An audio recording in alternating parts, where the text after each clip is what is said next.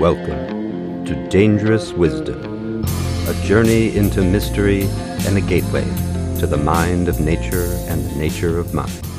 This is Dr. Nikos, your friendly neighborhood soul doctor, happy to be here with you, so that together we can create a culture of wisdom, love, and beauty. I'm joined today by a very special guest, the poet Grace Wells.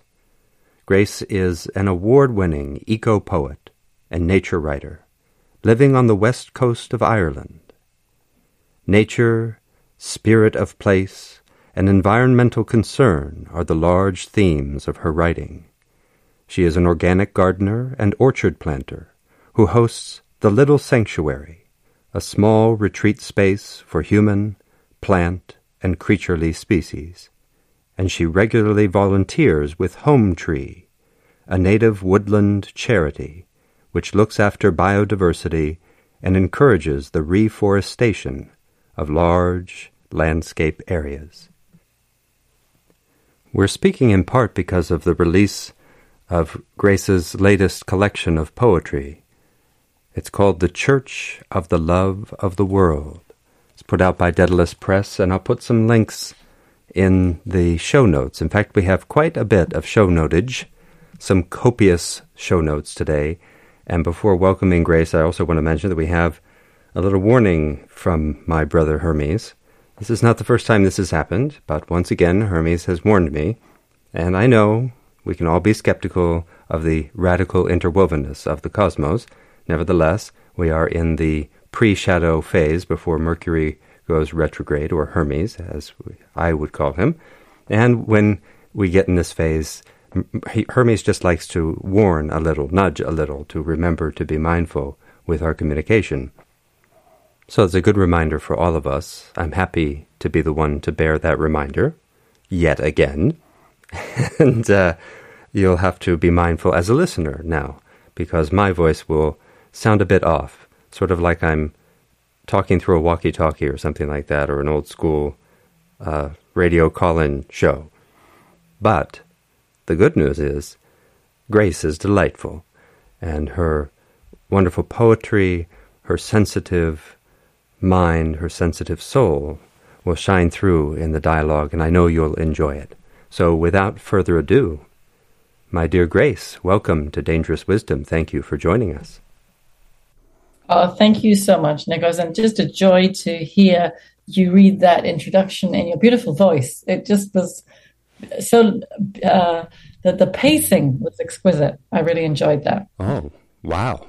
Compliments on the pacing.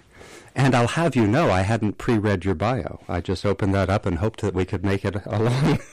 Maybe the pacing was me thinking. But I wanted to, let's see, where should we start, Grace? There's so many places to start. I'm curious about this. People can now tell you are not from the Emerald Isle originally.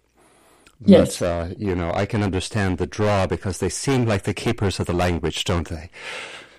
Yes, indeed. There is a sort of, I don't know quite what the word is. I'm thinking of something like a font, but that's not the right word. It's like a spring. There's a spring of language here that just bubbles up out of the ground. And it tends to come in English mostly now, but I think it's because it's got the Gaelic origins.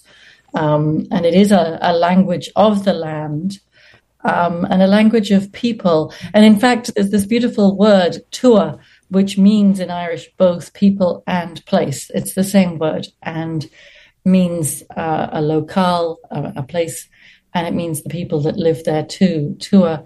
So I think there is a magic in the Irish language which we in English don't really have. And in fact, I don't want to jump necessarily into that bog hole straight away, but there is much to be said about how the ecological crisis is very much impacted by the English language, and how English has a real lack of words of praise of nature, and many holes in the English language, which we actually need filled in right now so we can kind of properly grapple with what is going on. Yeah.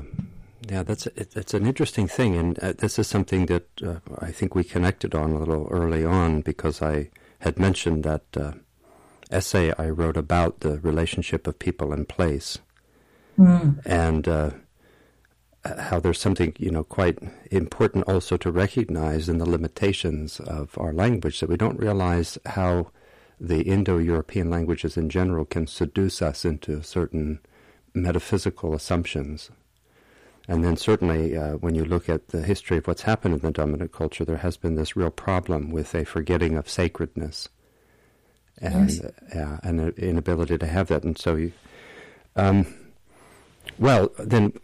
that magic of the language, is that part of what lured you to, how did you get there? How did you get... That's so funny. No, I think all things really are in some sort of divine plan. I really do. What lured me to Ireland originally was a female artist who lived in the Black Valley in County Kerry, and I was told that she was an amazing woman, incredibly creative.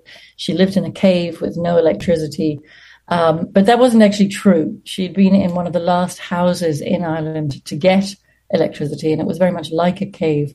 But she lured me over, and her name was Lily Van Oost, and I was particularly struck by her because she seemed like what I wanted, which was a strong woman. I needed to know what a strong woman looked like. And I thought that just by hanging around Lily, I would become that myself. I would become a strong woman. But I didn't realize that if you want to become a strong woman, you have to go through some sort of mythic quest and be transmuted yourself. And that is what kind of, I think, Ireland was asking me to do, because I came from London. I lived a pretty ordinary urban lifestyle, and Ireland was an immersion in people and place and landscape and the deep resonance of the earth. And I certainly would never have found that living in London. Yeah, that's really interesting on a lot of levels. I'm going to keep thinking of Gary Snyder. I already have, but he has that idea in one of his essays.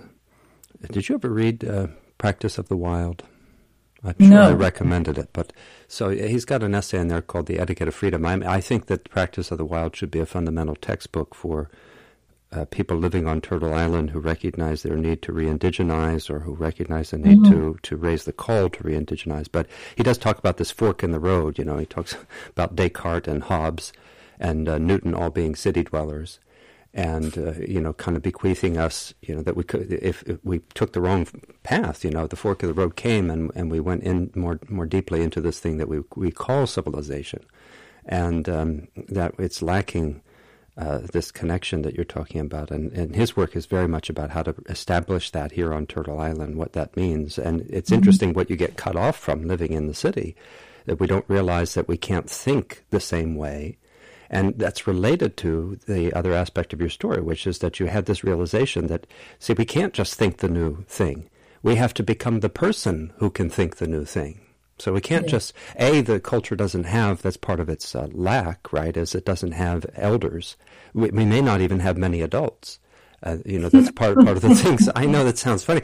I've made this as a serious, and I'm not alone. Paul Shepard and other pretty serious thinkers have suggested that we don't have adults anymore because the culture doesn't know how to produce them. So then you may be recognizing a little bit that, or thinking, I need to see what an actual model woman would look like, someone with maturity and strength, and it turns out I have to transform. I can't just it's really, I like the way you put that. Did you remember Socrates in the symposium? He's late and he comes in, and one of the people there sits down because Socrates he's been meditating.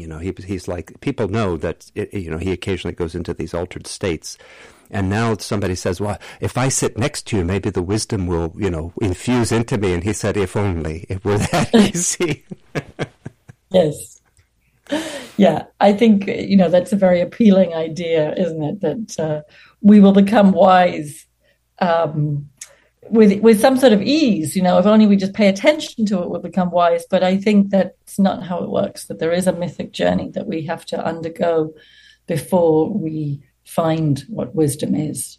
Yeah, that's right. Yeah, that's very Platonic. And it's interesting because it can't come in a certain way, like it's paradoxical, but for Socrates, all of these gestures involve receiving a madness, because he says that kind of make a distinction between insanity, which is what we call civilization, has this pattern of insanity in it, and then there's the madness that is the only cure for it.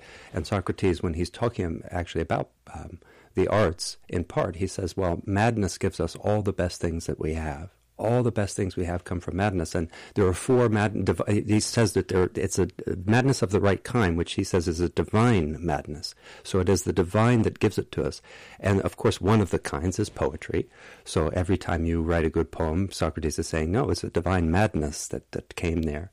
But then, philosophy is supposed to encompass all the four kinds of madness and help us to return to that, to recover from the insanity. But you have to go through that transformation.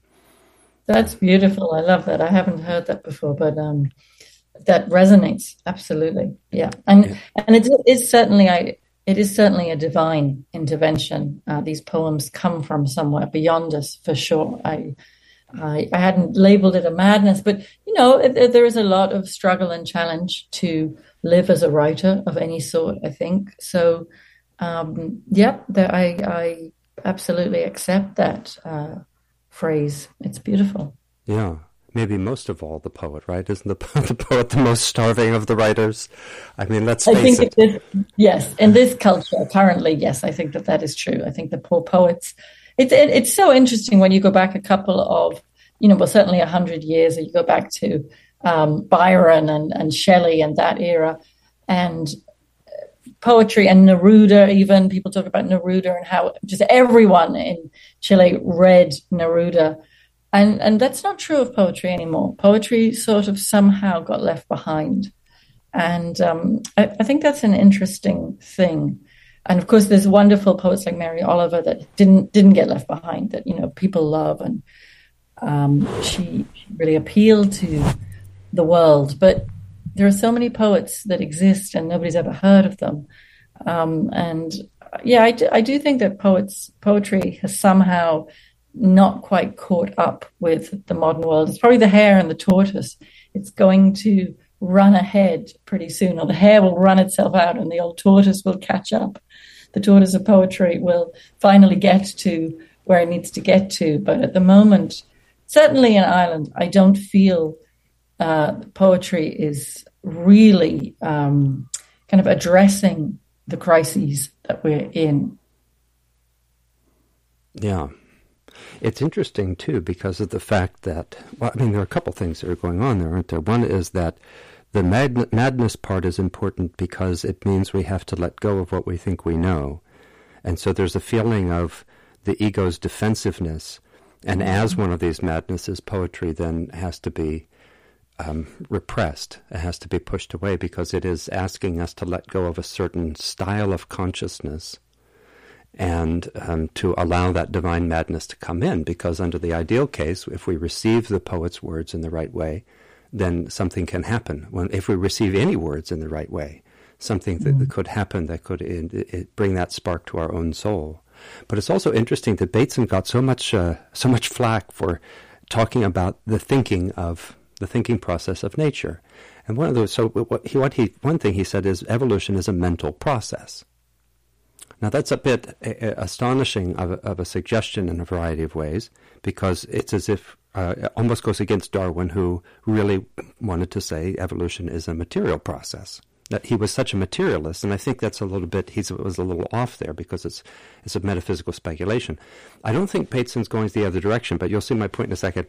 When he describes it, though, is what I want to get at. And he says, okay, you have a certain syllogism. All human beings are mortal. Socrates is a human being, therefore Socrates is mortal. So that sounds right, and we say that's a valid argument, and it's even given a name, a syllogism in Barbara. And he said, but that's not the syllogism that nature uses. Nature's thinking is more like this. All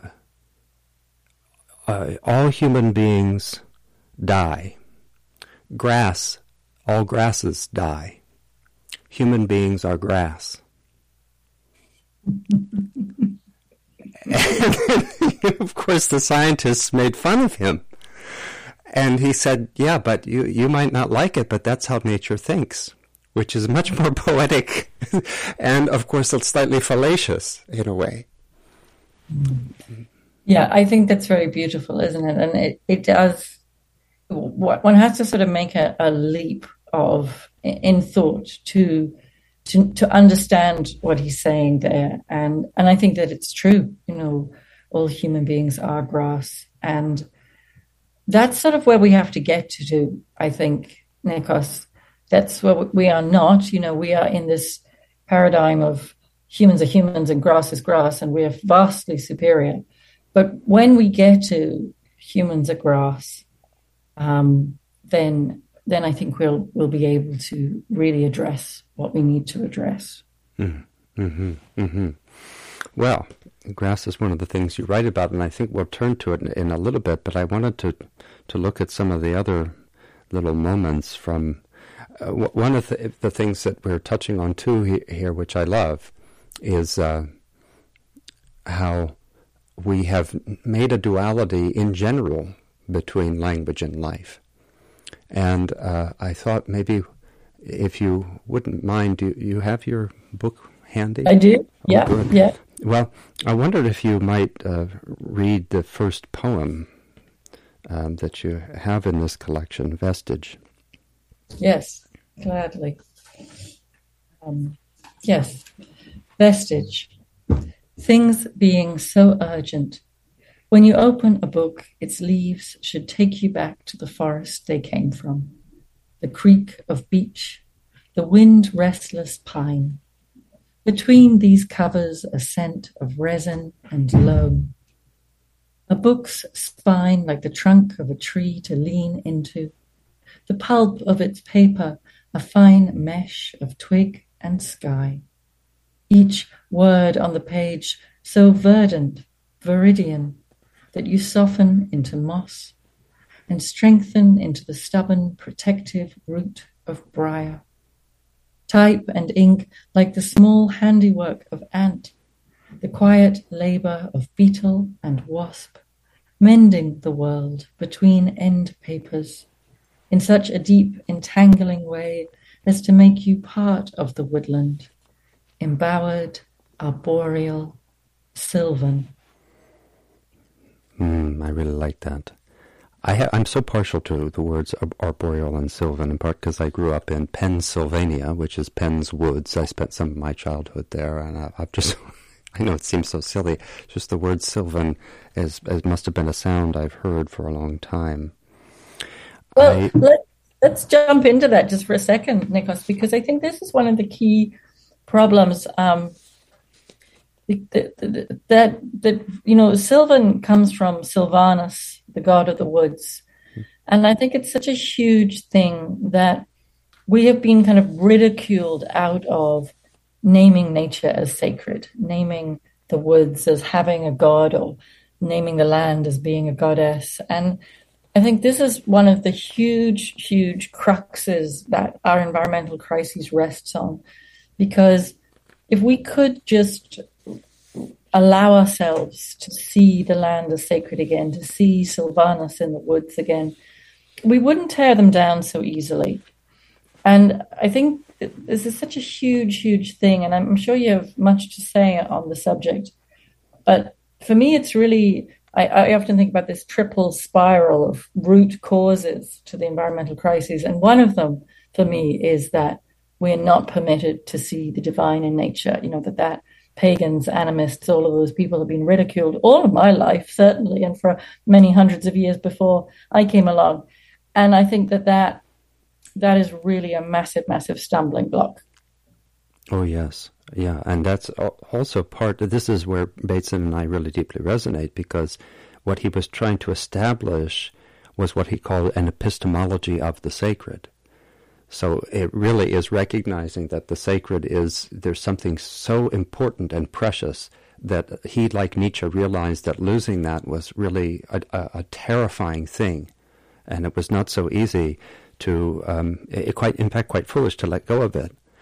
I was thinking, in part, while you were saying this, as a sort of counterpoint, a passage from Dogen, and it includes a poem, but I really like how Dogen he insists on the non-duality of word and world, of life and language, generally, and on the teachings of every part of reality. So here's a passage. He's trying to teach through this. A sutra is like a discourse, so any kind of teaching is a sutra. Originally discourses of the Buddha, but sutra doesn't exclusively mean that, but sutras are the teachings, especially in the Buddhist tradition and Hindu tradition. That word is common. So you might think of a sutra as a written text, but here's what Dogen says. A sutra is not other than a sutra as yourself. A teacher is invariably a teacher as yourself. This being so, to visit teachers everywhere is to visit yourself everywhere. To take up 100 grasses is to take up yourself. To take up myriad trees is to take up yourself. Study yourself that always endeavors thus. In this study drop away, merge, and realize yourself. Now, in a different teaching, here's where the poem comes in. He says, slipping out of your old skin, not constrained by past views, you manifest immediately what has been dormant for boundless eons. At this very moment manifests, I don't know. Who doesn't know? You have no expectations, and the Buddha I sees beyond seeing. This experience is beyond the realm of human thinking. In Song, China, there was a man who called himself Layman Dongpo. He was originally named Shi of the Su family, and his initiatory name was Zidan. A literary genius, he studied the way of dragons and elephants in the ocean of awakening. He descended deep chasms and soared freely through clouds. One night, when Dongpo visited Mount Lu, he was enlightened upon hearing the sound of the valley stream. He composed the following verse, which he presented to Chongzong. Valley sounds are the long, broad tongue of the Buddha. Mountain colors are the unconditioned body of the Buddha. 84,000 verses are heard through the night. How can I possibly express this someday? The night when this lay poet was enlightened, this is Dogen now commenting on that poem, and then I promise I'm almost done. The night when that lay poet was enlightened is related to the fact that previously he heard from his teacher about insentient beings teaching the Dharma. Although he was not immediately enlightened by his teacher's discourse, the stream sounds struck him as if raging waves were soaring in the sky. Thus the stream sounds now awaken Dongpo. Is this the working of the stream sounds, or is it the teacher's discourse flowing? I suspect that Cao Cao's talk on the sermon of insentient beings, still reverberating, may secretly be intermingled with the nightly sounds of streams. Can anyone dare to understand what entered Dongpo's ears? A pint of water, or an ocean into which all rivers enter?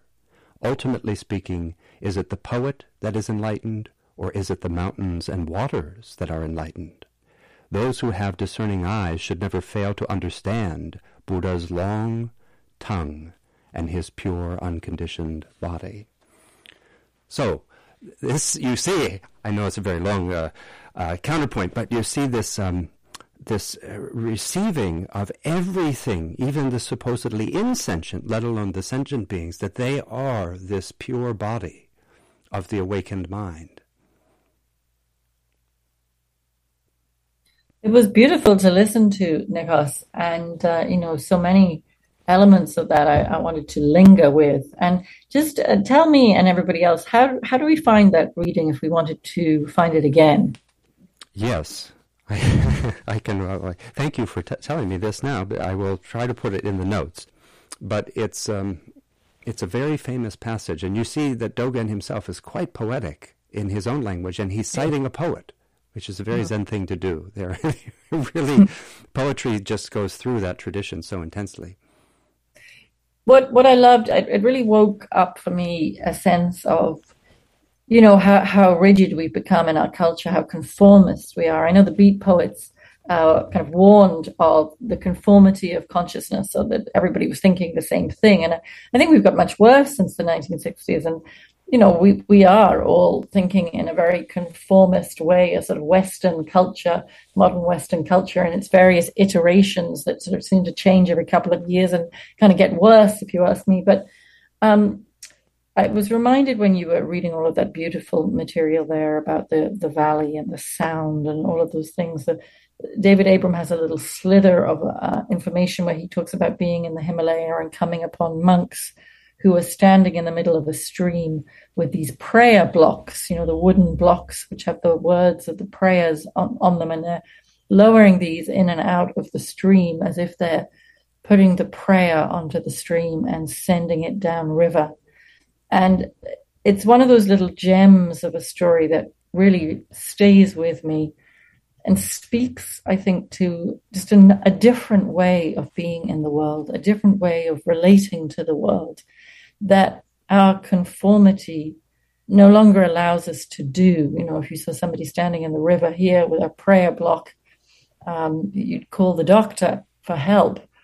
So I think when you read that, I was excited. I was excited by the possibilities of being in the world in a different way. And I think, I herald and sort of proclaim and worship anybody who can talk about and express being in the world in a different way that allows us to really experience the earth that we're on. And it helps us to step out of that conformity and the blinkers of Western culture and see. There's a wonderful eco-philosopher, John Moriarty, who sadly died here in Ireland, and he talked about kind of the cataracts of our culture, and occasionally we get to lift those cataracts and see in a different way. And that piece that you read from so beautifully really did that for me. It was like suddenly everything lifted and I could see. Yeah, Dogen has that he's always had that for me. I read Dogen and I get kind of overwhelmed with the vastness of his heart and mind, and the way he just makes it. Whenever I read Dogen, especially when I was younger and early in the practice and struggling with the kinds of anxiety and depression that the culture is so good at creating in us, there's just always such a feeling of positivity, that you just felt like the world is workable when you read him, because he's expressing. And it's interesting when you say that too about the expressing, because the poet writes this poem, and this was part of, it's so interesting that in the Buddhist traditions, first of all, the earliest collection of women's literature, written literature that we have, comes from that tradition. It was a collection of poems that women wrote in praise of their transformed experience with Buddha.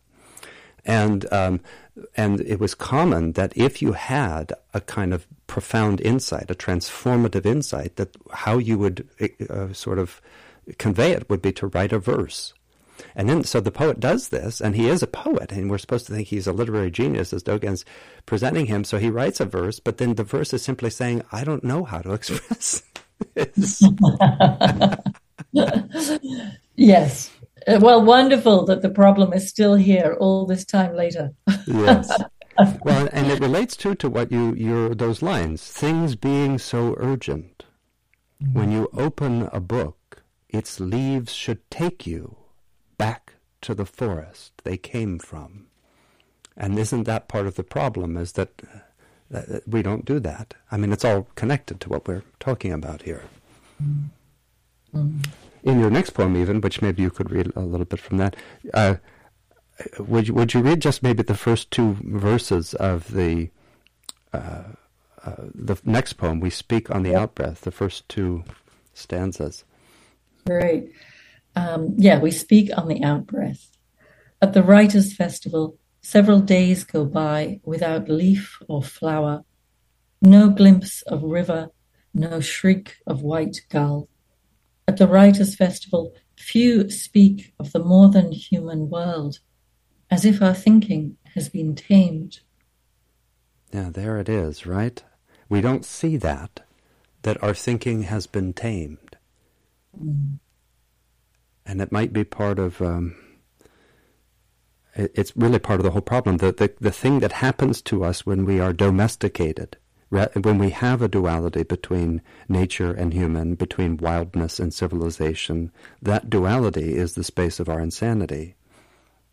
It's a mirage of distance, not a real distance that we can live, but it changes us. Yeah, absolutely. Absolutely. Sometimes I write these things and I don't quite know what I've done or why I've done it, but I'm so glad you paused there with that, Nikos, because I do think that that is what has happened. And again, it's that sense of conformity. So on the one hand, we've been tamed and domesticated, and on the other hand, we've become circus animals.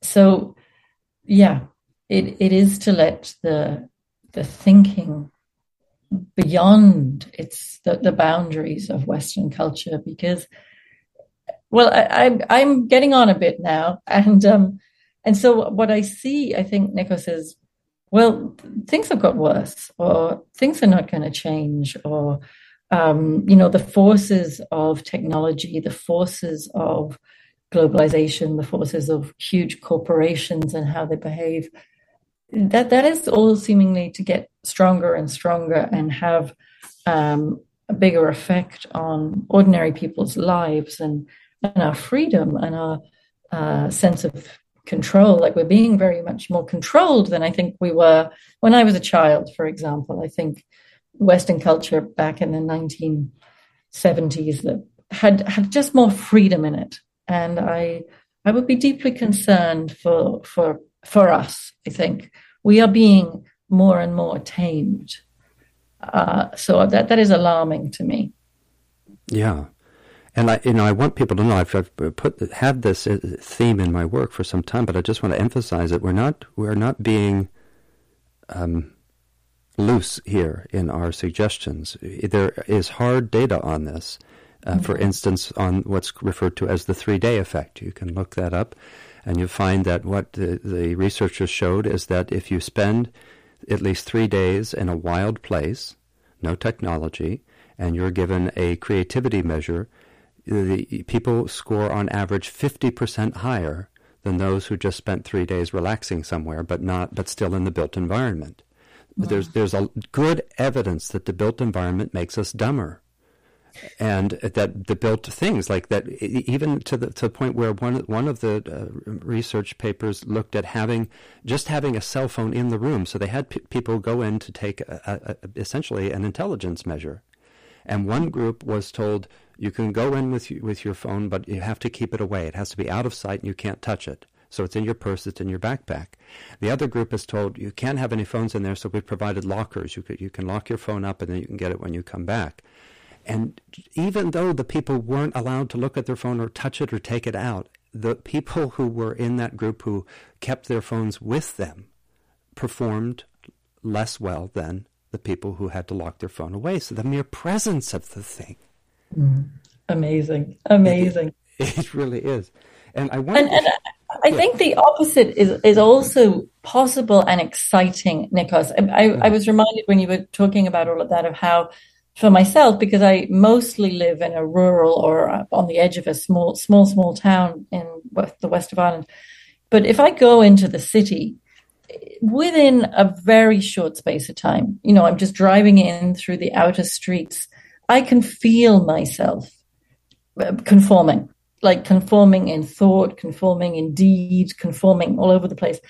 But that's the exciting thing. Now, if we can change the culture of what we are conforming to, if we could get everybody thinking toward the earth and having a kind of a conformism where we are all environmentalists, then we've changed the dynamic, and we can do amazing things in terms of preserving environments and saving biodiversity and all kinds of things.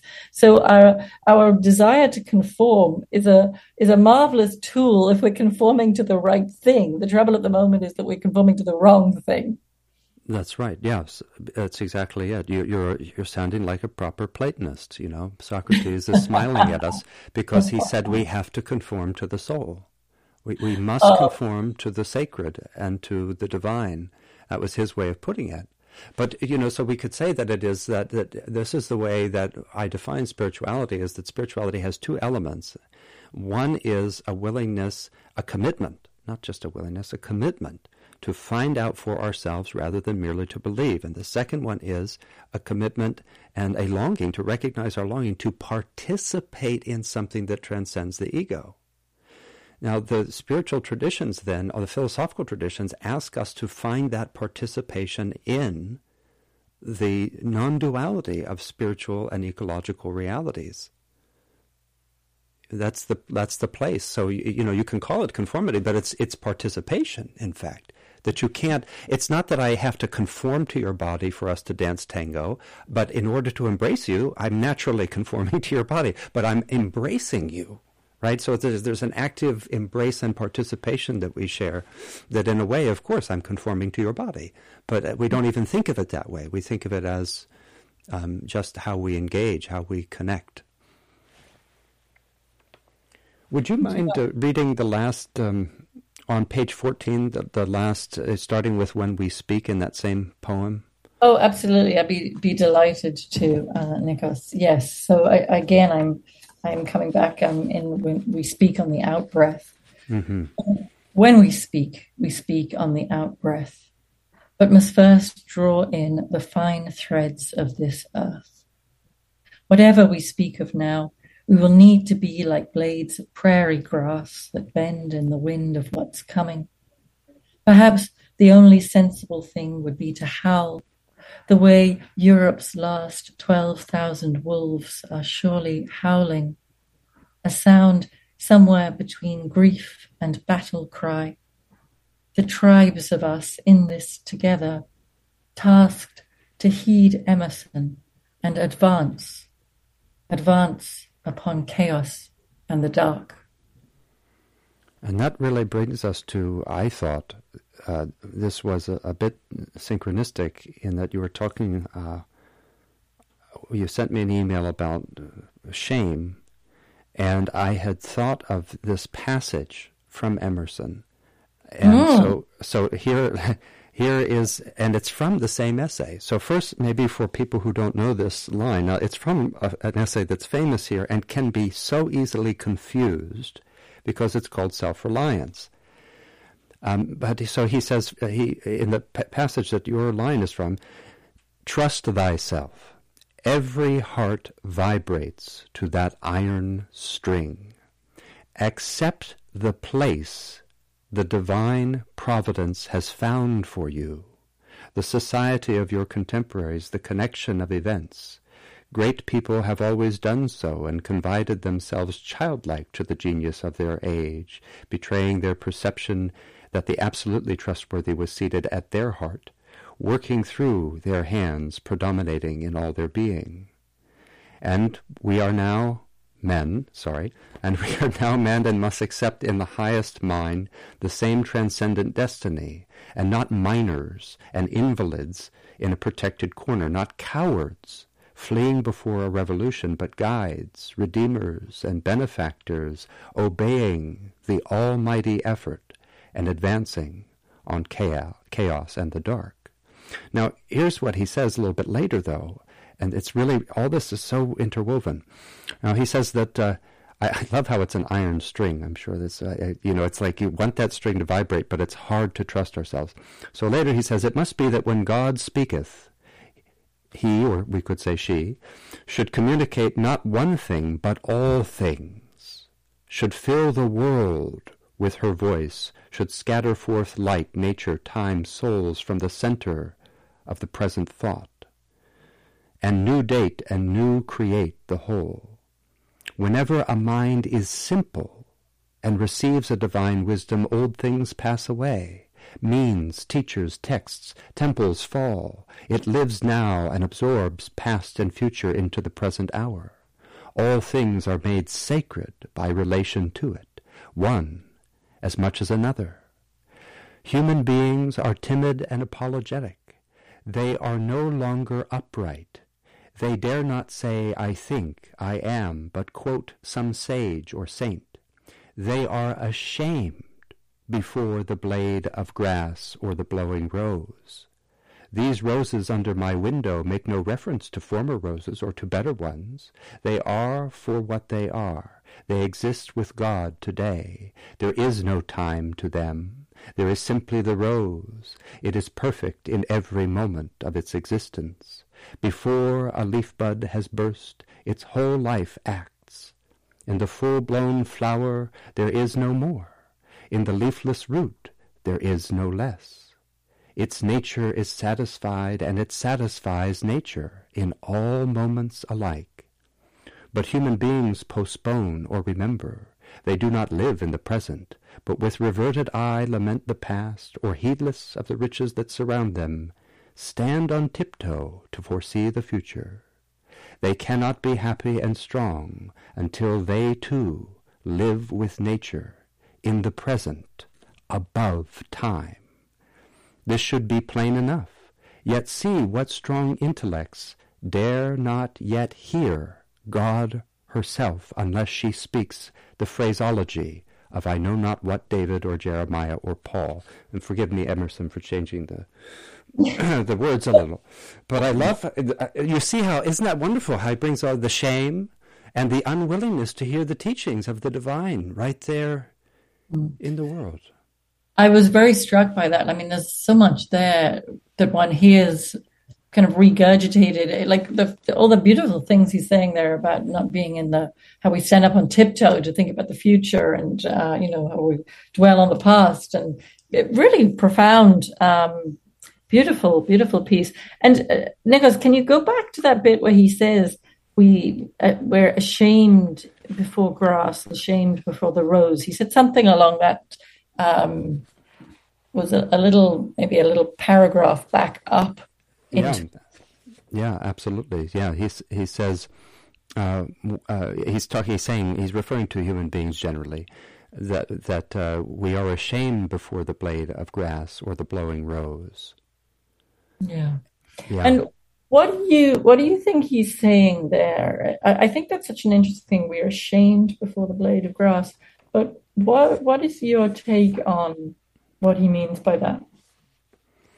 Well, I guess it's interesting whether we want to read it as we should be or we already are. Like, maybe there's something in us that already is, and he didn't have the psychodynamic language for it.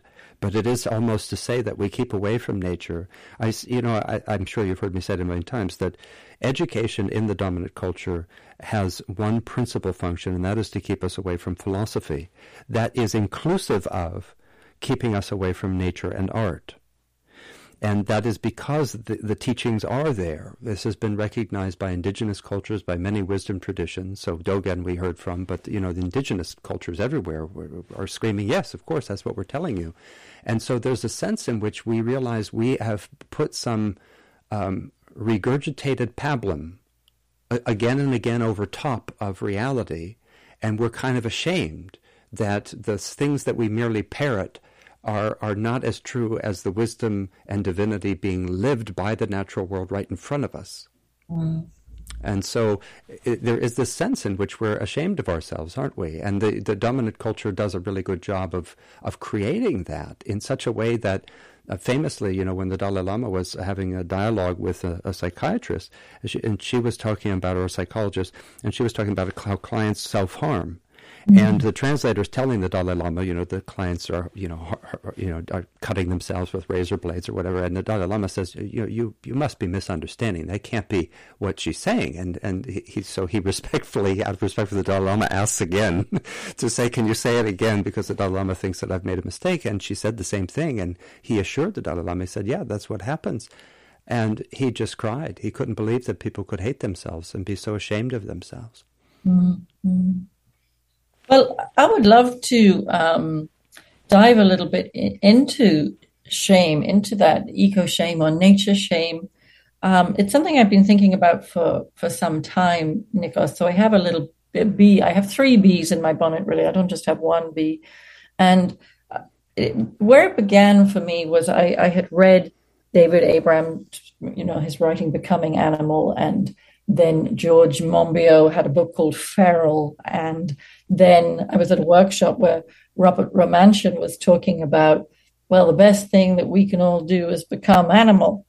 And I was starting, as a woman, I was starting to get just a little irritated by all of these gentlemen telling me to become animal.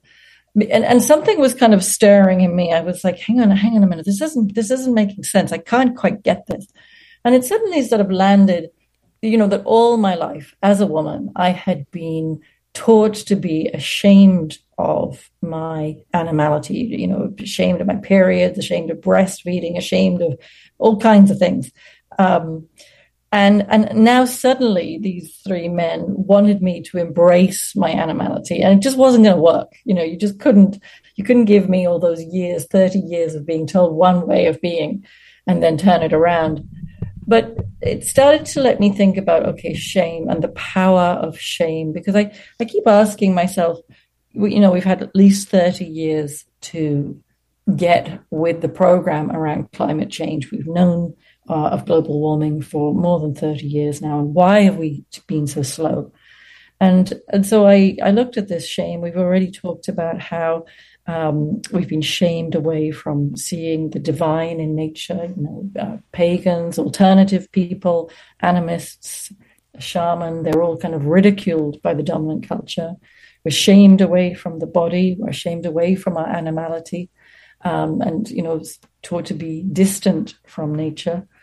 And then we're kind of just generally shamed away from nature, that she's inferior, that these animals are dumb, it's dirty, it's smelly, it's full of germs, So there's this triple spiral of shame that I talk about, the wrongness of nature, the wrongness of our animality, and the wrongness of seeing God in nature. And I think that potentially we can unspiral and use all of these as places of power.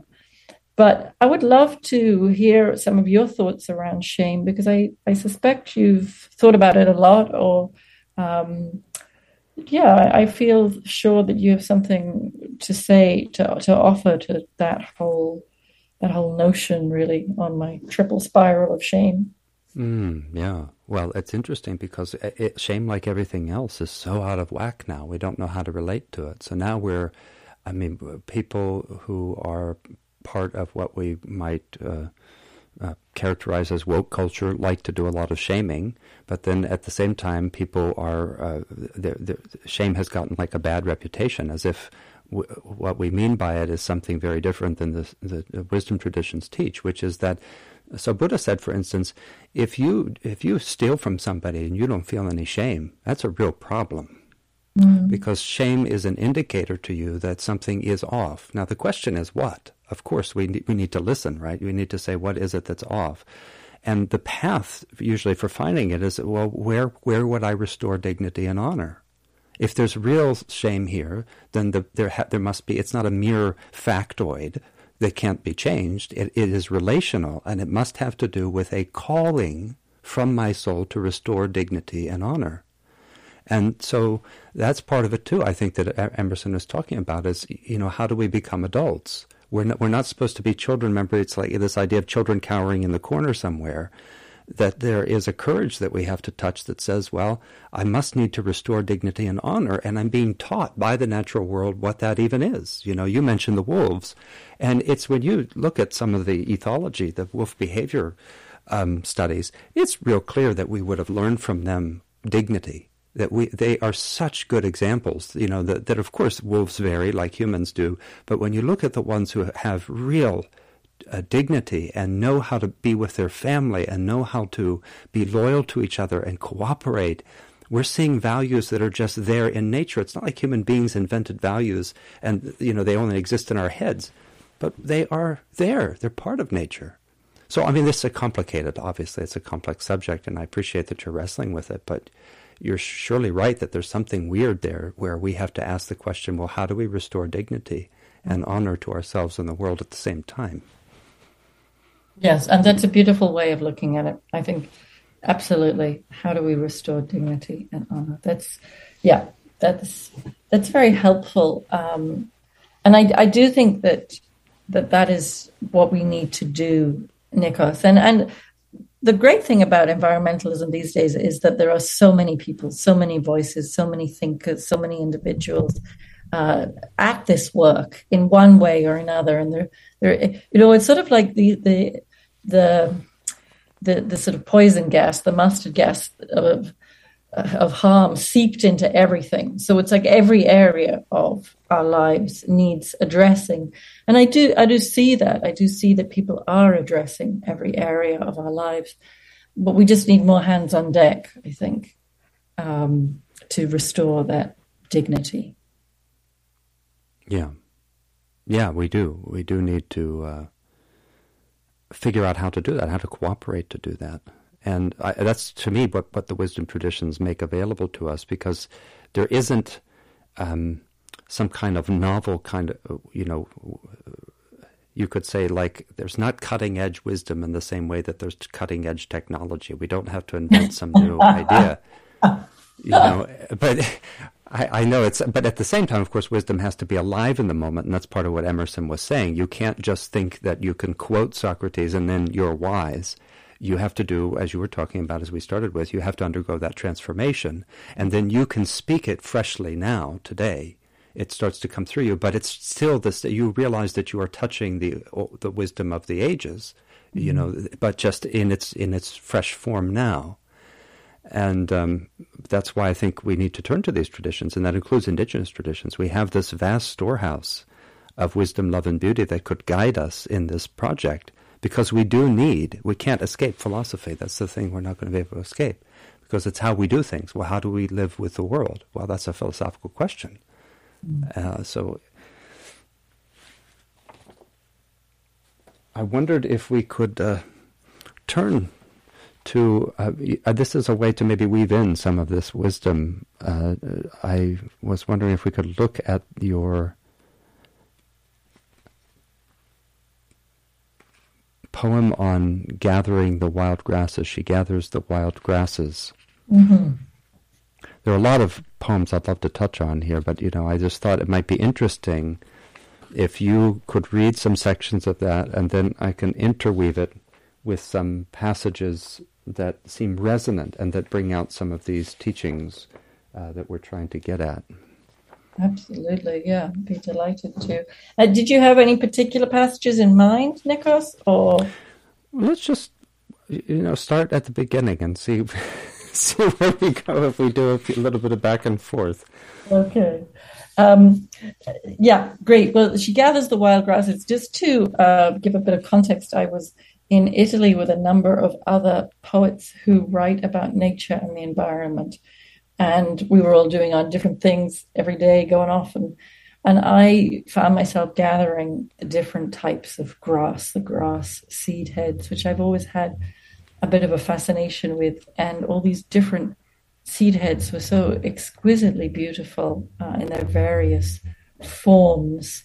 And that just began a kind of a meditative, long poem, which allowed me to explore some of the things that are resonating and interconnected with grass and farming and all kinds of things. So I begin with the two quotes. One that I had found from your work. You had pointed me to this: to take up 100 grasses is to take up yourself, which is Dogen, as you've said. And also from Ted Hughes's poem Daffodils, he says, mainly we were hungry to convert everything to profit, still nomads, still strangers to our whole possession. But first I arranged them in an earthen jug, one of every grass that grows along the road to Panicale. Something in their form, their green or grain, invites a quickening, kernel deep. And I remember how it was women who, gathering the first grasses and scattering their seed, became the earliest farmers, inventing an agriculture that brought the nomadic tribes to rest. In the stone house at Panicale, beneath its terracotta roof with doors and windows open, we flow between rooms on tides of birdsong, neither outside nor entirely in. The walls are shelter, but porous, permeable to the lift of wings, to every small beak and throat, and church bells across the hill, announcing each swallow-stitched hour. There are tall daisies in the meadow beneath the house, golden trefoil, and a tendril weave of campion, sweet pea, and purple vetch. There are 12 kinds of orchid and countless other flowers I cannot name, but still I reach for grass. And dust... Let me come in with a little interweaving, if that sounds all right to you, and then we'll continue. Absolutely. Yeah. So one of the things that came to mind, it might be more elegant if I were just interweaving, but I'll just mention that Braiding Sweetgrass by Robin Wall Kimmerer, she opens with, why is it called, where's the book getting its name? And part of it has to do with the fact that this is where the world began in the story of Sky Woman. And Sky Woman, a hole opens and Sky Woman falls down, and there's this beautiful story about how the birds see that she's falling and realize that she needs help, so they fly, and just there's this whole whirlpool of birds who kind of keeping her suspended and gently bringing her down, but she doesn't have any place to land. So then Turtle comes and says, "Here, you can stand on my back." And then they realize, well, you're going to need a more permanent place to stand, so we've got to have some kind of earth for you. And so then all the beings cooperate to try to get some, because they know there's some sacred special mud down at the bottom of the water. And all the beings keep failing, and finally little Muskrat, who's a little puny person, and everybody thinks, well, this is not going to go well. What's Muskrat think he can do? And he goes down there, and he's gone a long time, and he comes back, and he has drowned. They see Bubbles first come, and then Muskrat's body comes, and they say, oh my goodness, he didn't make it. But then in his tiny little hand, he's got a little ball of that mud. So he succeeded and sacrificed himself for the whole. And then she puts it on the turtle's back, and she spreads it out. And she had brought with her from the sky world all these seeds. And she plants, the first one she plants is sweetgrass. So then Robin Wall Kimmerer has some passages about sweetgrass, and so here I'm going to start with just a couple of them, and then we'll continue. Sweetgrass is best planted not by seed, but by putting roots directly in the ground. Thus the plant is passed from hand to earth to hand across years and generations. Its favored habitat is sunny, well-watered meadows. It thrives along disturbed edges. Our stories say that of all the plants, sweetgrass was the very first to grow on the earth, its fragrance a sweet memory of Sky Woman's hand. Accordingly, it is honored as one of the 4 sacred plants of my people. Breathe in its scent, and you start to remember things you didn't know you'd forgotten. Our elders say that ceremonies are the way we remember to remember, and so sweetgrass is a powerful ceremonial plant, cherished by many indigenous nations. It is also used to make beautiful baskets, both medicine and a relative. Its value is both material and spiritual. There is such tenderness in braiding the hair of someone you love. Kindness and something more flow between the braider and the braided, the two connected by the cord of the plait. Sweetgrass waves in strands, long and shining like a woman's freshly washed hair, and so we say it is the flowing hair of Mother Earth. When we braid sweetgrass, we are braiding the hair of Mother Earth, showing her our loving attention, our care for her beauty and well-being, in gratitude for all she has given us. Children hearing the Sky Woman story from birth know in their bones the responsibility that flows between humans and the earth. Okay, now you. Well, great to be reminded of Robin Wall Kimmerer, who's been an inspiration for me as well. And dusk is not so much the fade of light, but the wake and call of tawny owls. From the terrace we drift our gaze across valleys of endless seeming trees and trace the erratic dart and loop of bats dissolving in the darkening sky. Pipistrelles, Mark names them. And he, recently returned from watching whales in the San Ignacio Lagoon, says, "It's the wild creatures that give me shelter." Sean leaves our evening chatter, descends the stone stairs towards the olive grove. How long before he re-emerges through the fallen night and leads us after him like children to see the fireflies? Theirs is a dance of tiny, miraculous lights, of minute torches searching meadow grass, a theatre we stand in ovation for, transfixed. I lay the different grasses along a page of my notebook, each green stalk with its differing spike or soft-branched panicle, an assemblage of meadow art arranged on white paper with the hope that seed or form will gift me meaning sane and nourishing as grain. Grass 1, Italian rye, its stem stiff as wire, its spike a plain, concise head, an inflorescence of thin seeds that tight as chainmail, which suggests all our inventions are mere copies from nature's archetype. And I remember the fragments I've seen of early temples, how the goddess held a sheath of wheat, and her sanctuaries were furnished with a quernstone for grinding, and a hearth for baking, and bread was sacrament. Okay, I'll come in here for just a moment. Now, there are lots of associations there too. The Greek in me is saying, yes, thank you for remembering Demeter, and it was probably barley in her particular case. But there you have the mysteries, right? Mm-hmm. That the mysteries were the drinking of the kykeon, which is the barley drink. Okay, but back to Robin Wall Kimmerer. I have a couple other people in mind as well to weave in, but this is a little more from Braiding Sweetgrass. Here she's talking about going out into the field to gather it. You can smell it before you see it. A sweetgrass meadow on a summer day. The scent flickers on the breeze. You sniff like a dog on a scent, and then it's gone, replaced by the boggy tang of wet ground. And then it's back, the sweet vanilla fragrance, beckoning.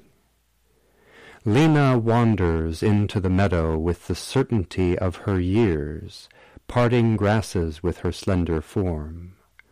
A tiny, gray-haired elder, she is up to her waist in grass. She casts her gaze over all the other species and then makes a beeline to a patch that to the uninitiated looks like all the rest. She runs a ribbon of grass through the thumb and forefinger of her wrinkled brown hand. See how glossy it is?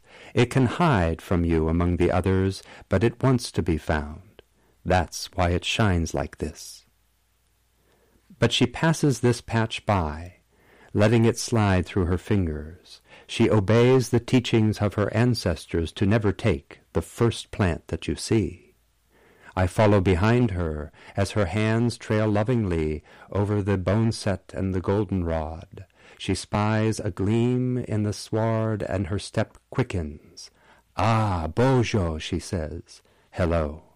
From the pocket of her old nylon jacket she takes her pouch, deerskin with a beaded red edge, and shakes a little tobacco into the palm of her hand.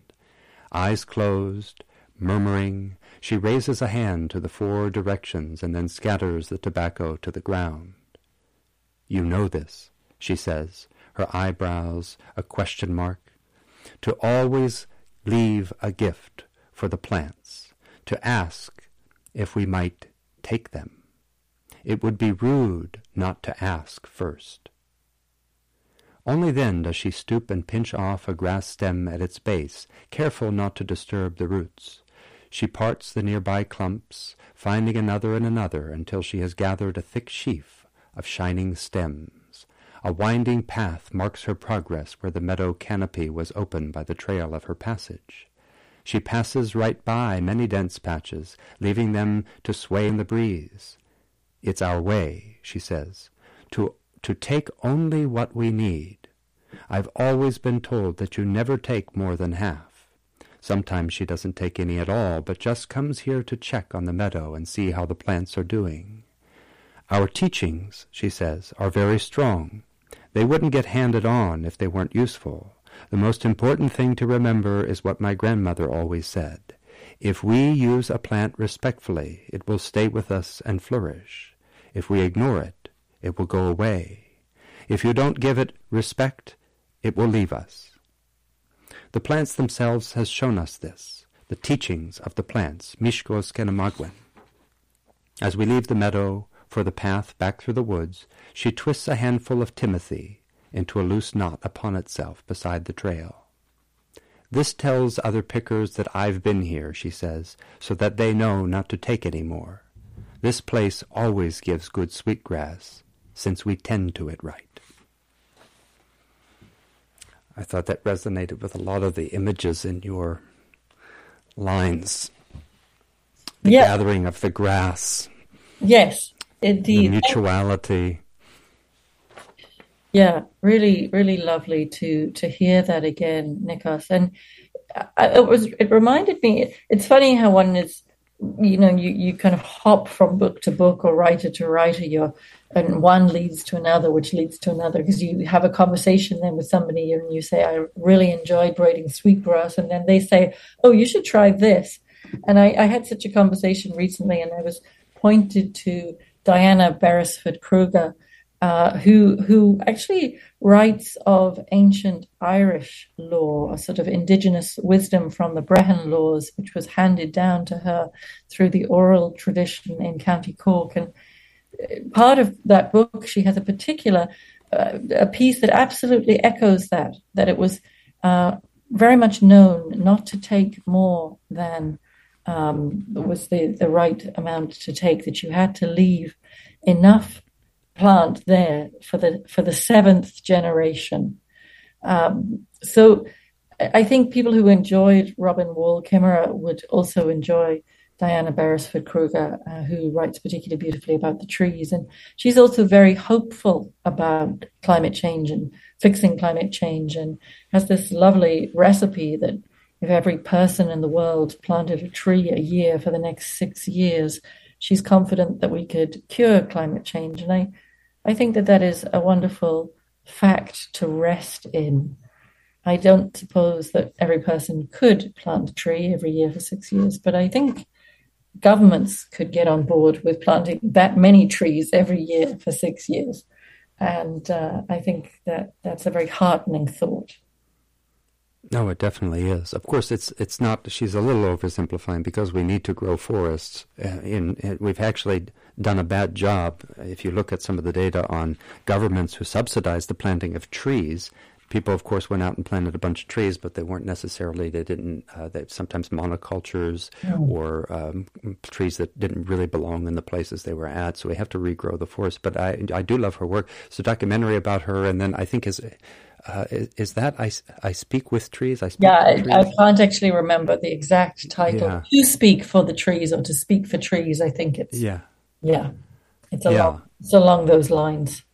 Yeah, she's really great. She's really wonderful. And it is true that we could, by taking care again. And part of what happened in this particular chapter that's in Braiding Sweetgrass, she's talking about a study that one of her graduate students ended up doing. This woman spent 2 years growing the sweetgrass, and what they were trying to figure out is the indigenous people had talked to them, and I guess they went to different data points. I don't remember everything in that chapter, but the idea was they had a map of where sweetgrass once flourished according to reliable accounts, and then they're asking, well, why did it disappear in those places, and why is it growing in the places it's growing? Now, the indigenous people, their fundamental view, remember, is that if you love and respect the plant, it'll love and respect you. If you ignore it or forget about it, it'll leave. Well, so this young woman, she proposes that she's going to study the sweetgrass and what is affecting its decline. And the committee say, well, any idiot knows that if you harvest something, the population's going to decrease. So there's nothing here you're telling us. And, they really gave her a hard time about it, but she moved forward with the study anyway. And here's what she found. So she had what they thought was, there were two indigenous approaches. One is that when you pick the sweetgrass, you don't pull the root. You just make sure you cut the stem. And you do that with your thumbnail. You just pinch it off, and you don't disturb the root. And the other tribes said, no, it's okay to disturb the root, as long as you don't over-harvest. That's the main issue, is you have to be respectful. And so then this woman spends 2 years with the she's got a control group of sweetgrass that's left alone. She's got group A, where she does the non-disturbance of the roots harvesting, and only harvesting half of it at a maximum. And then the other one where she disturbs the roots, but again, still it tries to be as respectful as possible. And the only place where the sweetgrass was dying out was the one that was left untouched. And her committee had to admit that they did not expect that, but that the sweetgrass and the humans then have a deeply reciprocal relationship. They do need to remember and care for each other. And so she showed that if the grass is harvested, it thrives as long as it's harvested in a respectful way. I think that word reciprocal, or a reciprocal relationship with nature, is so very, very beautiful, Nikos. And a great foundation to begin with. One of the great foundations. And it reminded me, the phrase, where I first heard that phrase was from another of your poets. You Americans, you have so many great writers and thinkers and poets. Patty Ann Rogers, who has written beautifully about nature. I'm not sure that she particularly wrote as an advocate for the environment, but her work advocates quite naturally for the environment. And she talks about a reciprocal relationship. And she's a poet I would really recommend if people aren't aware of her, Patty Ann Rogers. And she has a wonderful poem called The Knot, where she talks about just all day long this tying or untying herself to nature by braiding herself to the grasses and to the shadows and to every little detail that she sees. Anyway, that reciprocal relationship with nature, it's a wonderful thing to read about. Yeah. And the trick there, too, is that there's a subtle seduction in the language, because what we can mistakenly think is that I'm here and nature's there, and the two of us have a reciprocal relationship. And the more subtle understanding of that is that there isn't a pre-existing me or a pre-existing sweetgrass, but that the pattern of relationality is what gives rise to the human and the sweetgrass. So that neither is we can just have this idea that each thing exists from its own side. And this was the insanity of Buddha's initial insight, because what he said is, and you can imagine he's sitting in a forest, of course, right? Buddha he goes into a river, submerges himself in that water, and he goes into a wild place. And that was the gold standard, you could say, of Buddhist epistemology. You went into the wilderness, and it still is really in a certain way.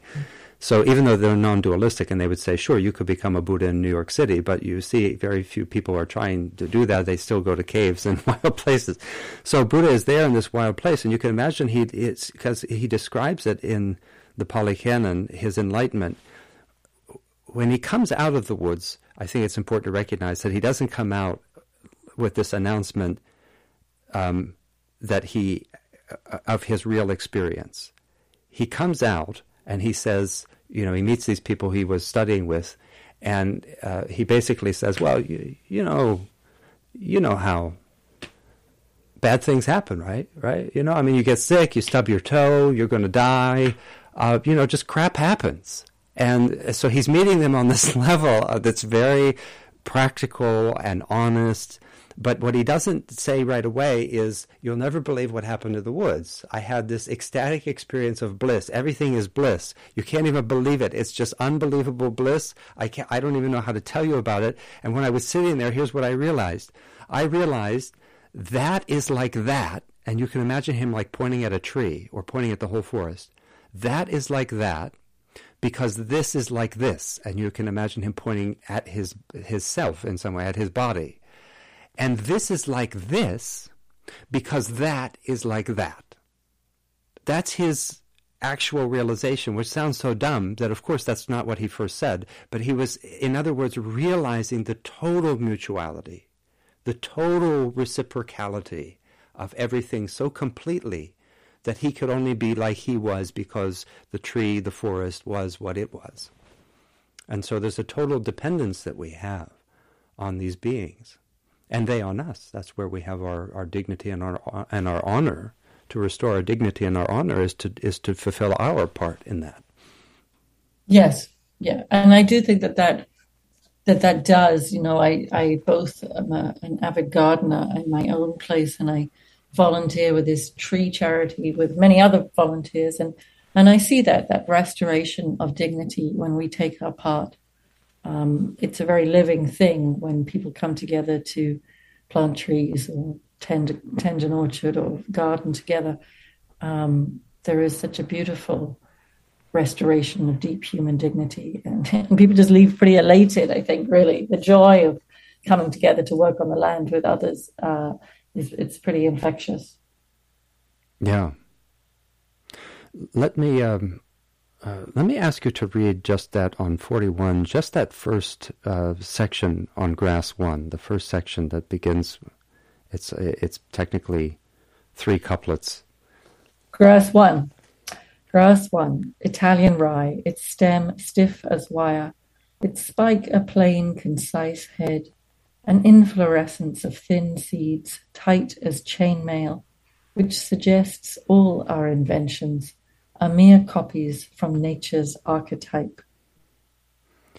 And of course that brought to mind, which maybe we'll have a chance to do a little back and forth on, the famous Leaves of Grass. And from that line, I'll just echo this. These are the thoughts of all people in all ages and lands. They are not original with me. If they are not yours as much as mine, they are nothing or next to nothing. If they do not enclose everything, they are next to nothing. If they are not the riddle and the untying of the riddle, they are nothing. If they are not just as close as they are distant, they are nothing. This is the grass that grows wherever the land is and water is. This is the common air that bathes the globe. This is the breath of laws and songs and behavior. This is the tasteless water of souls. This is the true sustenance. It is for the illiterate. It is for the judges of the Supreme Court. It is for the federal capital and the state capitals. It is for the admirable communes of literary human beings and composers and singers and lecturers and engineers and savants. It is for the endless race of working people and farmers and seamen. Great. And that's Whitman? That's Leaves of Grass? That's Leaves of Grass, yeah. And so then maybe we can do another counterpoint. If you read a little further of yours, I'll give you a little more Whitman, which of course people know some of these lines. They're some of his most famous, but he was quite a mystic. I really love him. Great. So we'd actually got as far as Grass 2. That's where we're at, yeah. Yeah, that's where we're at. So Grass 2 is anisantha, with a shine to its pink casings, so that light and green and mauve turn like a mobile above a baby's cot, whispering a prayer of grass. They lure me in, the grasses, fascinators, textured, tactile, their green hairs, their awns, so fine you'd think they'd fray or fail in wind and rain, and yet they have the tensile strength to withstand gale, the presence to quieten me. Grass 3, floating sweet grass, with long, thin seed heads, long glooms that might once have given us the measure of an inch. Still nomads, Hughes wrote, still strangers to our whole possession. Is it that we skim the surface of this earth, rootless as stones, skimmed across the surface of a lake, our lives in flight? If I reach for grass, is it to work a snare, as if my woman's hand could bring our tribes to rest, and let the wild grasses offer up another agriculture, white-rooted, rhizomed, mycorrhizal, all things in their connection. I really like that. I mean, there's so many good poems in this book, but I like that, and I wanted to just echo a little bit because you have the mobile above a baby's cot, whispering a prayer of grass, which I really like, and that image of childhood brings this from Leaves of Grass. A child said, "What is the grass?" fetching it to me with full hands. How could I answer the child? I do not know what it is any more than he. I guess it must be the flag of my disposition, out of hopeful green stuff woven. Or I guess it is the handkerchief of the Lord, a scented gift and remembrancer, designedly dropped, bearing the owner's name some way in the corners, that we may see and remark and say, "Whose?" Or I guess the grass is itself a child, the produced babe of the vegetation, or I guess it is a uniform hieroglyphic, and it means sprouting alike in broad zones and narrow zones, growing among black folks as among white, Canuck, Tuckahoe, Congressman Cuff, I give them the same, I receive them the same, and now it seems to me the beautiful uncut hair of graves. Tenderly will I use you, curling grass. It may be you transpire from the breasts of young men. It may be, if I had known them, I would have loved them. It may be you are from old people and from women, and from offspring taken soon out of their mother's laps. And here you are, the mother's laps. I like how that also resonates with your gathering up and what will you use it for. And there are so many of these little, I wish we should just do a little artistic piece, just to do these echoes. Yeah, I love it. I love that it does resonate so much. That's gorgeous. And I'll invite you, I'll give you another thing of Whitman to hang on, and then it's a funny pun on the next section of your poem. So I'll read this and you can read yours. I celebrate myself, and what I assume you shall assume, for every atom belonging to me as good belongs to you. I loaf and invite my soul. I lean and loaf at my ease, observing a spear of summer grass. And now you continue where you... That's great. It's a different loaf. It's a different loaf. But it makes you wonder. It is bread I love when I travel. Our place gives up its different loaf. Focaccia from Liguria, Tuscan bread made without salt. An alphabet of breads, local as Waterford's soft blah. And across the Camera Mountains, trays of grinders in Clonmel. I've had the luck to live loaf by loaf, to weigh out flour and prove my own dough. Something forever illiterate and welcome in signing each crust with my mark. Grass 4, creeping soft grass, which begins silken, tufted, packed, only to dive into the abandon of branches, the mimic of a minute rose-colored tree. Give us this day our daily bread, and forgive us our trespasses as we forgive those who trespass against us. When we soaked our wheat in toxins, it was not without consequence. I watched my daughter crumple up in pain, cry out as her belly cramped, until we understood the effects of glyphosate. We shopped then for other nations' grains, quinoa, chia, amaranth, and there were few reports of how the prices of those staples rose, the hunger and civil unrest, how one thing could lead to another half a world away, poison in our fields, and battens coming down on women and children. There's that interwovenness, isn't it? Like that's what's in our bread. Yeah. We're eating our interwovenness. We don't see it. If you didn't believe in Buddha's insight, Yeah. there it is. Yeah. I think so, very much so, Nikos. I think that's absolutely everywhere now, and I do think it's actually apparent. One has friends, one has family members. People are becoming unwell. People are struggling. People have gastric disorders, IBS, leaky gut, all of these kind of things. It's not the occasional person. When I was a child, if you were a celiac and you needed some kind of gluten-free food, you'd have to go to a very special shop somewhere, and you might have one option of some gluten-free something. Well, the aisle that contains the gluten-free food now is yards and yards and yards long, and the options are so many because we just, the glyphosate in the grain, it just destroys the gut bacteria that can eat gluten, and it's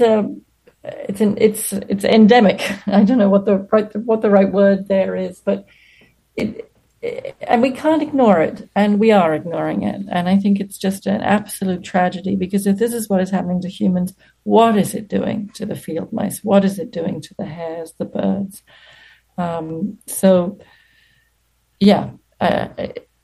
That's one of the very first things we've got to address. And it's tragic when you consider, again, another fine American, Rachel Carson, writing in the 60s about poisons on the fields. And we've managed to cod ourselves, to use an Irish expression, to fool ourselves since the 60s. It's an awfully long time ago now, that the poisons we were using in the fields were not doing harm. And that was just absolutely dishonest of us to do that. Mm-hmm. And you also see a certain pattern of insanity at work there too, because part of the issue is the difference in what we see today is industrialized bread. Mm-hmm. So we call it bread. This is another trick of language, and I always tell people this too, that the guy we call Confucius, Kongzi, he was a philosopher who, like Socrates, didn't make a very good living at it. Socrates was working class, though. He was a blue-collar guy. And so Kongzi, and Plato did this too, they went around looking for leaders. They thought, if you could get a leader, somebody who's really the head of a large, either a city-state, something like this, and you could get them to become this wise person, take that journey that you're talking about, that mythic journey to find real wisdom, love, and beauty, then that would change so much, because they would have such an impact on everybody. And then, and also it would be so healthy for the society, because people would naturally want to follow somebody like this who was wise. Because Kongzi believed that such a person would be very charismatic too. He thought so. Okay, so then that he had a hard time doing this, and his students said to him, "Well, Master, what if somebody did hire you? Say some king says, all right, you tell me what to do. What's the first thing you tell him to do?" And Kongzi said, "Well, the first thing we need to do is we need to rectify all the names." And what does that mean? Well, because you're calling this thing bread. But if you took this thing back 500 years ago and you gave it to somebody in the, south of France, they'd say, "What the hell is this?" Well, what do you call that? Wait, you're saying this is bread? Yes. And the same is true of so many things in our world. You took an apple, you took whatever it might be, the tomato, carrot. And definitely. Tomato. Right. Yeah, I think that's very profound, Nikos, and that is part of the strange conformity of consciousness. We are fooling ourselves that this is bread, and it isn't. And that is absolutely the state of things. So we do need to peel these cataracts off our eyes and name. So tell me a little bit more about that, the naming of things. Well, yeah. I mean, for one thing, if we were to put this in today's world, we might, for some breads, because of course you have people who are trying to recover this. I mean, even here on Turtle Island, there's a famous bakery in San Francisco where the bakery was started because a woman who had at least gluten intolerance, if not outright. I don't know if she was technically celiac, but had real problems. They went to France, she and her partner, and they just couldn't resist. Okay, it's worth it. I need to have some fresh French bread. Okay. And no problems digesting it. So then they started to inquire into this process, and their specialty then became sourdough, because the sourdough, the yeast will break down the gluten for you. And especially if you use a whole grain, wheat as well, that also helps in the digestibility. So what would you call bread that most people get? You could call it frankenbread or industrialized bread, and you would have to not use that word. Similarly, we have this word development. We use that all the time. Oh, we're going to have a development here. What that means is a degradation. So every time we're using the word development and progress, it means that some species is going to, go extinct, or some ecology is going to be degraded and torn apart. So these are the kinds of rectifications that, we're using a word like it means some democracy. We use that word. That's not what we have. So we need to call it managed democracy or inverted totalitarianism. And so this is the kind of rectification that Kongzi is talking about, and you need to have the words mean what they're supposed to mean. Perfect. I love it. Bring it on. Yeah, I've always liked that about him, and I think it's tricky because every time I try to write about philosophy, I find that this is a problem, because so much of our language has been co-opted that you can't, even the word philosophy, what that means in the dominant culture is abstractions, questions without answers, a bunch of, we don't realize that, no, when your child is crumpled over with those cramps in her belly, that's the consequences of bad philosophy. That's not some abstraction. You feel it. It's in our blood. Yeah. It's the plastic in our blood is the consequences of a bad philosophy. And so that's the intimacy we need to recover. Yeah. There's a lot of that in this book. There's a lot of the non-duality. You're trying to touch that non-duality of grief and praise, and there's a lot of this recognition of the suffering of sentient beings and how that it's interwoven with your own experiences of life, that the suffering of these beings out there also appears in our bodies as a tumor or as cramps or whatever it might be. Indeed, Nicholas, that's absolutely right. And that reminds me of another writer who I refer to, and I'm deeply grateful that he exists, and that's Martin Shaw, the storyteller in England. And again, your listeners, I'm sure, would enjoy making their way to Martin Shaw if they don't already know him. And I quote from him, he says that we are in the underworld, and the only way to survive being in the underworld is to be able to hold wonder and grief at exactly the same time. And I think that is the now, that is the task. And it would be great to think that actually we had tipped beyond that and into a place where one could have a bit more wonder and a bit less grief, because we were really addressing the situation that we're in. But for now, I think we certainly, and I particularly, am locked in wonder and grief at the losses, grief at the environmental destruction, and wonder at the beauty of the world that we've been given, and seeing the all oneness as much as possible while it's still here. But particularly this week, I've been noticing, here it is kind of late summer here, August, some of the birds are kind of massing, the starlings are massing, and you should be able to get a murmuration of starlings that kind of darkens the sky, these huge, huge clouds. Well, there are probably a few places where you get a few of those now, but we have much, much smaller clusters of these starlings, maybe 30 or 40 birds instead of 400 or 4,000. But even as I'm looking at them, I'm thinking, you 30 starlings making your beautiful patterns in the sky. Am I going to be one of the last people to see you? So I am in constant wonder and grief at the world. And it's a terribly painful place to be, but I'm also in that wonder all the time. And I make it a daily business to see the wonder because we are on such an amazing planet with so many riches that are available to us all the time if we are eyes open. Yeah. Well, there's a couple of things going on there, really. I mean, Shaw is correct, but I think you need a fuller description. One is that we have to have a non-duality of grief and praise, because we only grieve what we love. So grief and praise go together, and the wonder must always be present, because there's not just the wonder on the one hand that, wow, we live in an amazing planet, and so there's that sense of awe, but the wonder then also is for the grief itself. In other words, to look at the energy of grief, directly at it, is to touch the wonder of what reality is, what we are altogether with this world in our grief and praise.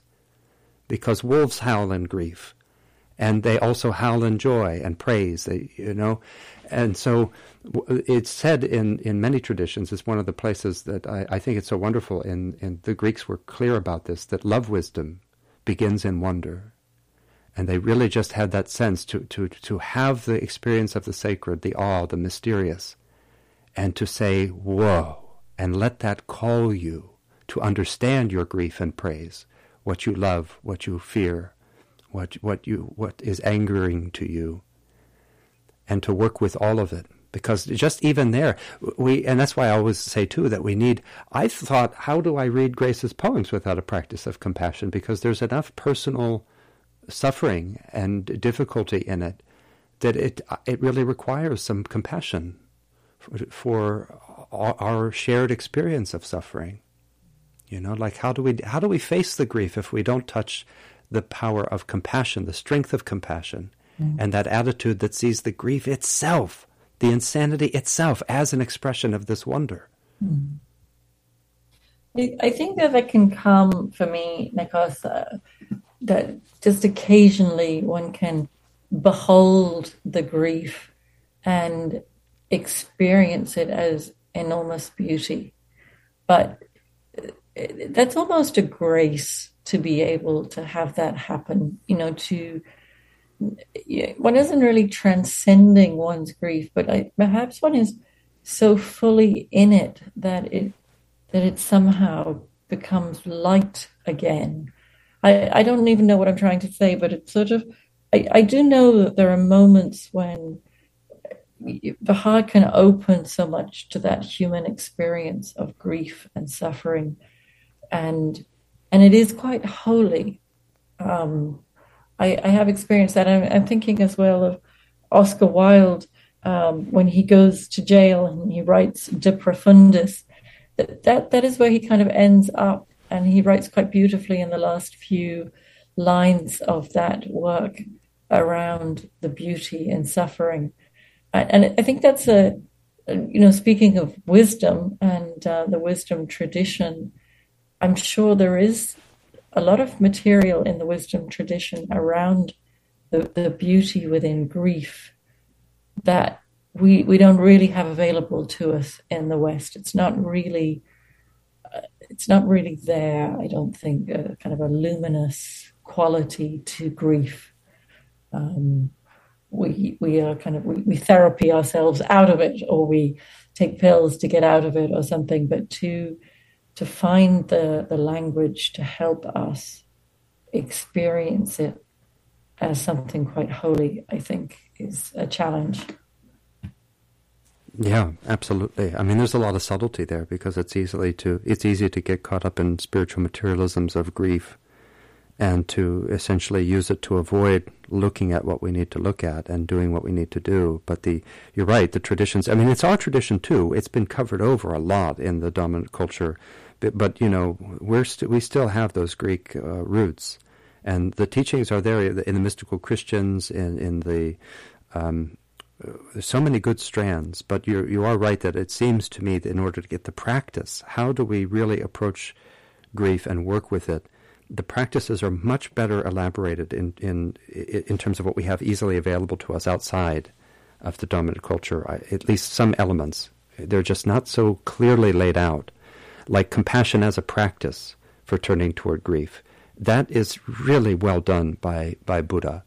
And it's extraordinary. And now we put people in fMRI scanners and we find out, whatever he was onto, he really did understand something about the mind.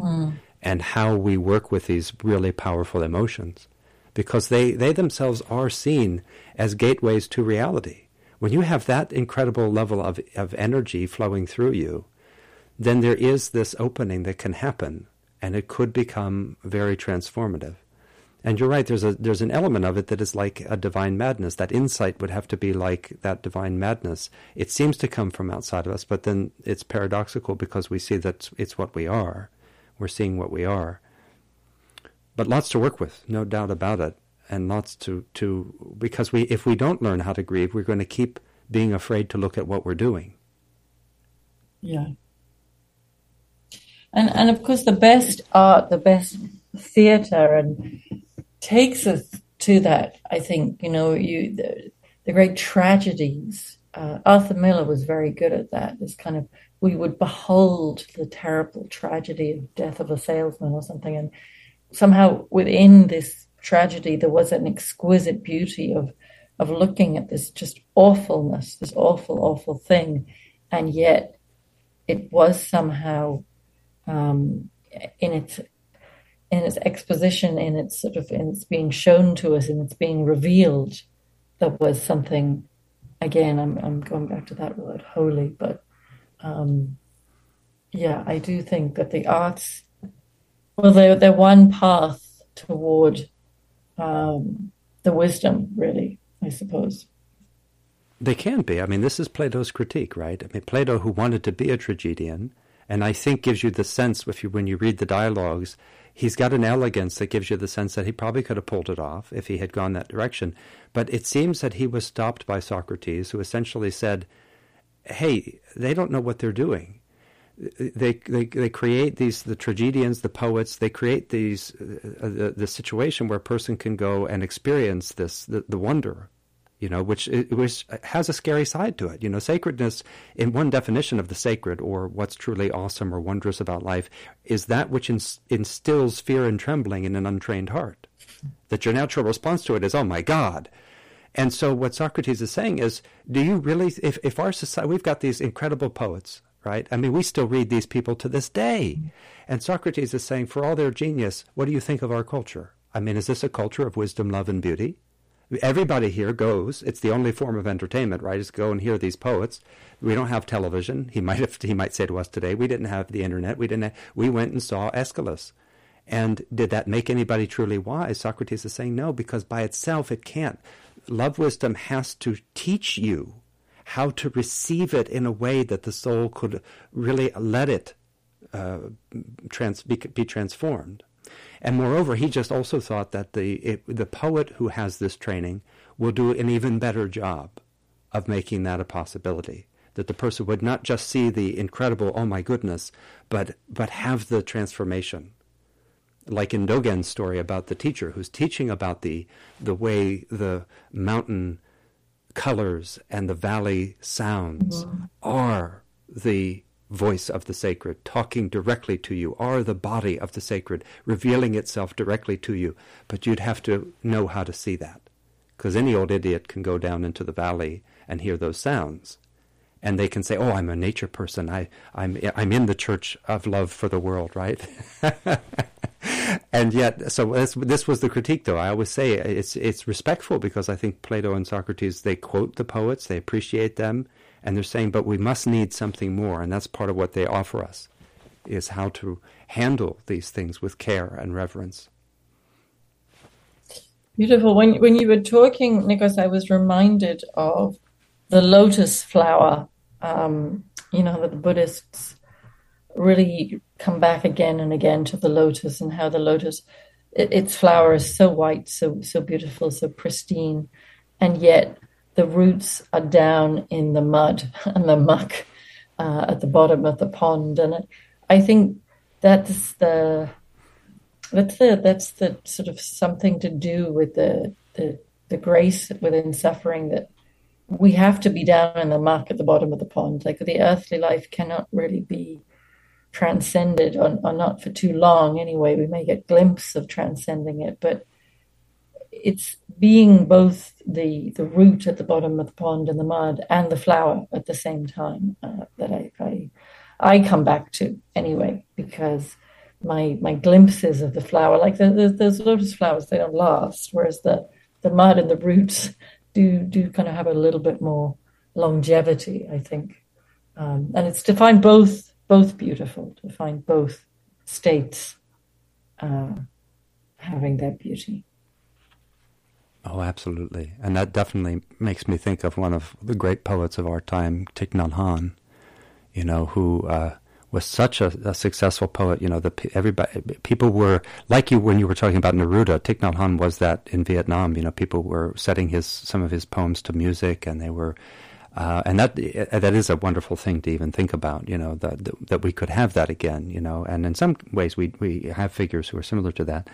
But that, he has that famous expression, no mud, no lotus, and he has this poem, Call Me By My True Names, where he says, I'm the whole mess. If you think I'm nice, but I'm also the pirate who kidnaps and rapes women. And, so you have to see that we're all in this together, and everything is interwoven in the most profound and a little bit terrifying way. Wondered, though, if I could give you the last word. I want to close maybe with your last two stanzas from this book. Would that feel okay to you? Oh, sure. Page 98. I'd be delighted to. Yes. Maybe you should give people a little context, though, and especially the. I'm gonna try and give a little context. It's kind of hard because for me this last poem, it's about a visit to the Aran Islands off the west coast of Ireland, County Clare, and yes, I can't even begin to explain, because as you're out there on the Aran Islands, you're looking back at the Burren, and I had heard a talk about the sacred caves in the Burren, which is where humanity in Ireland first began about 10,000 years ago. So you're kind of looking at the Holocene, that era of humankind on Earth since the last ice age. Well, not on Earth, but in Ireland anyway, and that era that we've just lost by moving into the Anthropocene, and the sacred caves, the sacred landscape. So I'm kind of in this on this island, Dan Angus, which is a very ancient sort of sacred temple, sometimes referred to as a fort, behind me at my back, and I'm coming back down the rocks. And I'm speaking to this saint who had a church out on the Aran Islands, and she had called her church Kilgraw and Dowan, the Church of the Love of the World. So I that's where I got the name from the book. So Gobnet, I say here, Gobnet, if I could do anything at all, I'd brave my arm into our dark, the way prehistoric women once put their hands into the bee's nest bowl of trees to draw out honey. So help me, Gobnet. All that's left to us now is to pull from our shadow our fierce love for the world, La Yernock and Dowan, until the end of time. That's wonderful. All that's left for us, to pull from our shadow our fierce love for the world.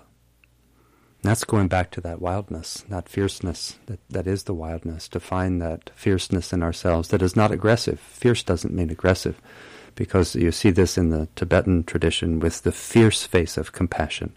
Sometimes these are wrongfully called wrathful deities, but they're actually fierce. They are the fierce face of compassion. And that peace has a fierceness in it, that spiritual peace is unflappable, unshakable, and so that makes it really fierce. Because it's amazing to meet a being who just won't be shaken. And what a lovely image to have to brave sticking your hand into the...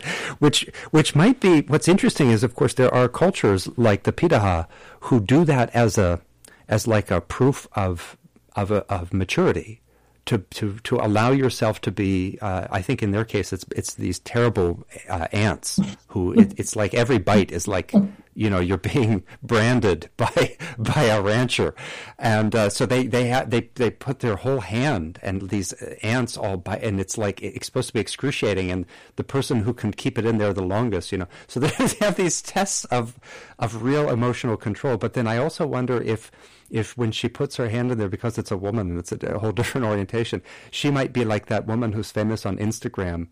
She handles all the bees without a suit whenever she feels that they're not that they can have a relationship like that. She says, "Look, I'm not an idiot. It's just that I scoop these bees up because I know they're not going to hurt me because I'm not trying to hurt them. There's some bees you might have to be." So maybe when she reaches her hand in there, all the men are going, "Oh my God, she's going to get stung up like crazy." And she thinks, "No, because that's not how you stick your hand in there." Yes. Yeah. Much to be said on it. It's funny, all these little philosophies of mine get woven into the image, and I could sit here and kind of unweave that and explain it all. But ultimately, I think that's the task of poetry, is to leave you with the image and let the image do the work. I've seen images of prehistoric drawings of women climbing trees and putting their arms into the hole and drawing out honey, and it just seemed like a beautiful metaphor for what we have to do. We have to dig into our shadow and find our love for the world. And I think, when we connect to that fierce love, we can do anything, Nikos. So it's delightful to talk about all of that. It's really, really delightful to be listened to, I have to say. It's really, really wonderful to be heard. So I really thank you for your deep listening. And thank you for your deep practice, Grace. And thank all of you for your practice of listening. If you have questions, reflections, stories to share about your fierce love of the world, or any of the things that we touched on, all the magical imagery and spiritual feeling that we were able to get into, feel our way into, please send them in through dangerouswisdom.org. Might be able to bring some of that into a future contemplation. Until then, this is Dr. Nikos, your friendly neighborhood soul doctor, reminding you that your soul and the soul of the world are not two things. Take good care of them.